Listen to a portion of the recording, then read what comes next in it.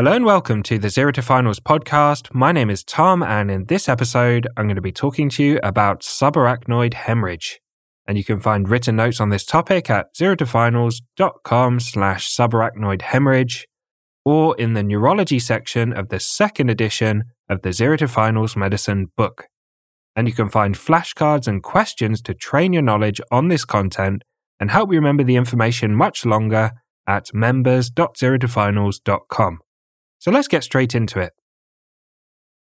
A subarachnoid hemorrhage involves bleeding into the subarachnoid space, where the cerebrospinal fluid is located between the pia mater and the arachnoid membrane. This is usually the result of a ruptured cerebral aneurysm. Subarachnoid hemorrhage has a very high mortality of around 30% and morbidity, making it essential not to miss. Let's talk about the risk factors.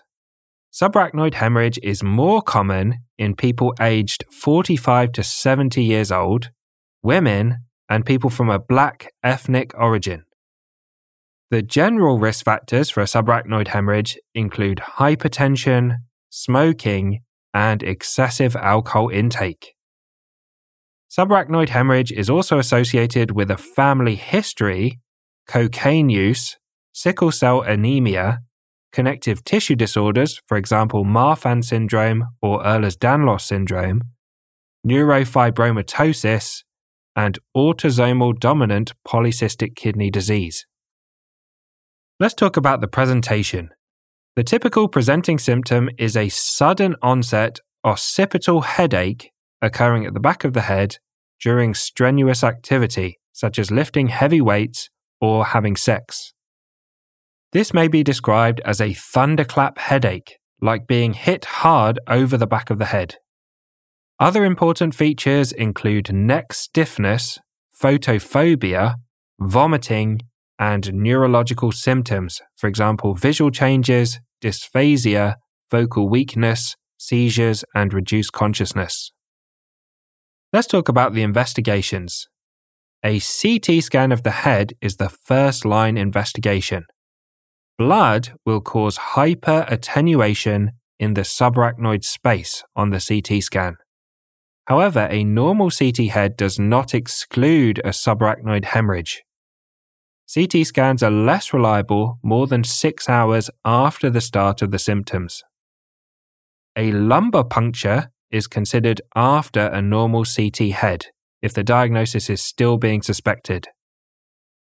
The NICE guidelines from 2022 recommend waiting at least 12 hours after the symptoms start before performing a lumbar puncture, as it takes time for the bilirubin to accumulate in the cerebrospinal fluid. With a subarachnoid hemorrhage, the cerebrospinal fluid, or CSF sample, will show a raised red cell count, and it's worth noting that a decreasing red cell count on successive bottles that are taken during the lumbar puncture may be due to a traumatic procedure, with bleeding occurring from the procedure rather than blood being in the cerebrospinal fluid. And the other important finding on the CSF sample is xanthochromia, which is a yellow color to the sample caused by bilirubin from broken down red blood cells in the CSF. CT angiography is used after confirming the diagnosis to locate the source of the bleeding. Next, let's talk about management. Patients should be managed by a specialist neurosurgical unit. Patients with reduced consciousness may require intubation and ventilation. Supportive care involves a multidisciplinary team during the initial stages and the recovery. Surgical interventions may be used to treat aneurysms. The aim is to repair the vessel and prevent rebleeding. This can be done by endovascular coiling, which involves inserting a catheter into the arterial system. It's an endovascular approach, placing platinum coils into the aneurysm and sealing it off from the rest of the artery.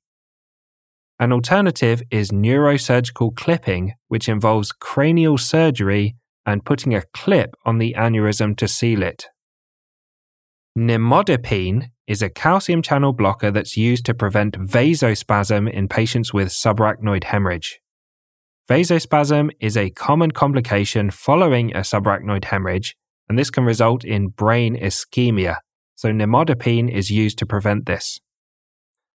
Finally, let's talk about the management of complications. Hydrocephalus refers to increased cerebrospinal fluid, causing expansion of the ventricles in the brain.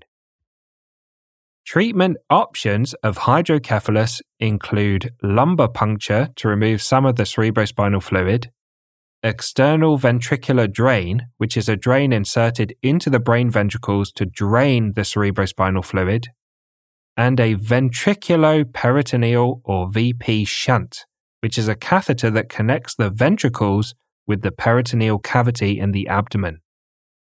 All of these methods aim to drain some of the excess cerebrospinal fluid away from the brain. Seizures following a subarachnoid hemorrhage can be treated with anti-epileptic drugs. So thanks for listening to this episode on subarachnoid hemorrhage. As always, a big thank you to Harry Watchman for perfectly editing the podcast.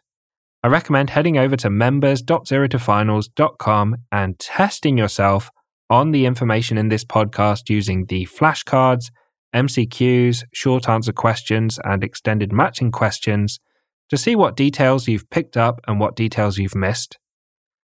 And I hope you join us for the next episode where we'll talk about multiple sclerosis.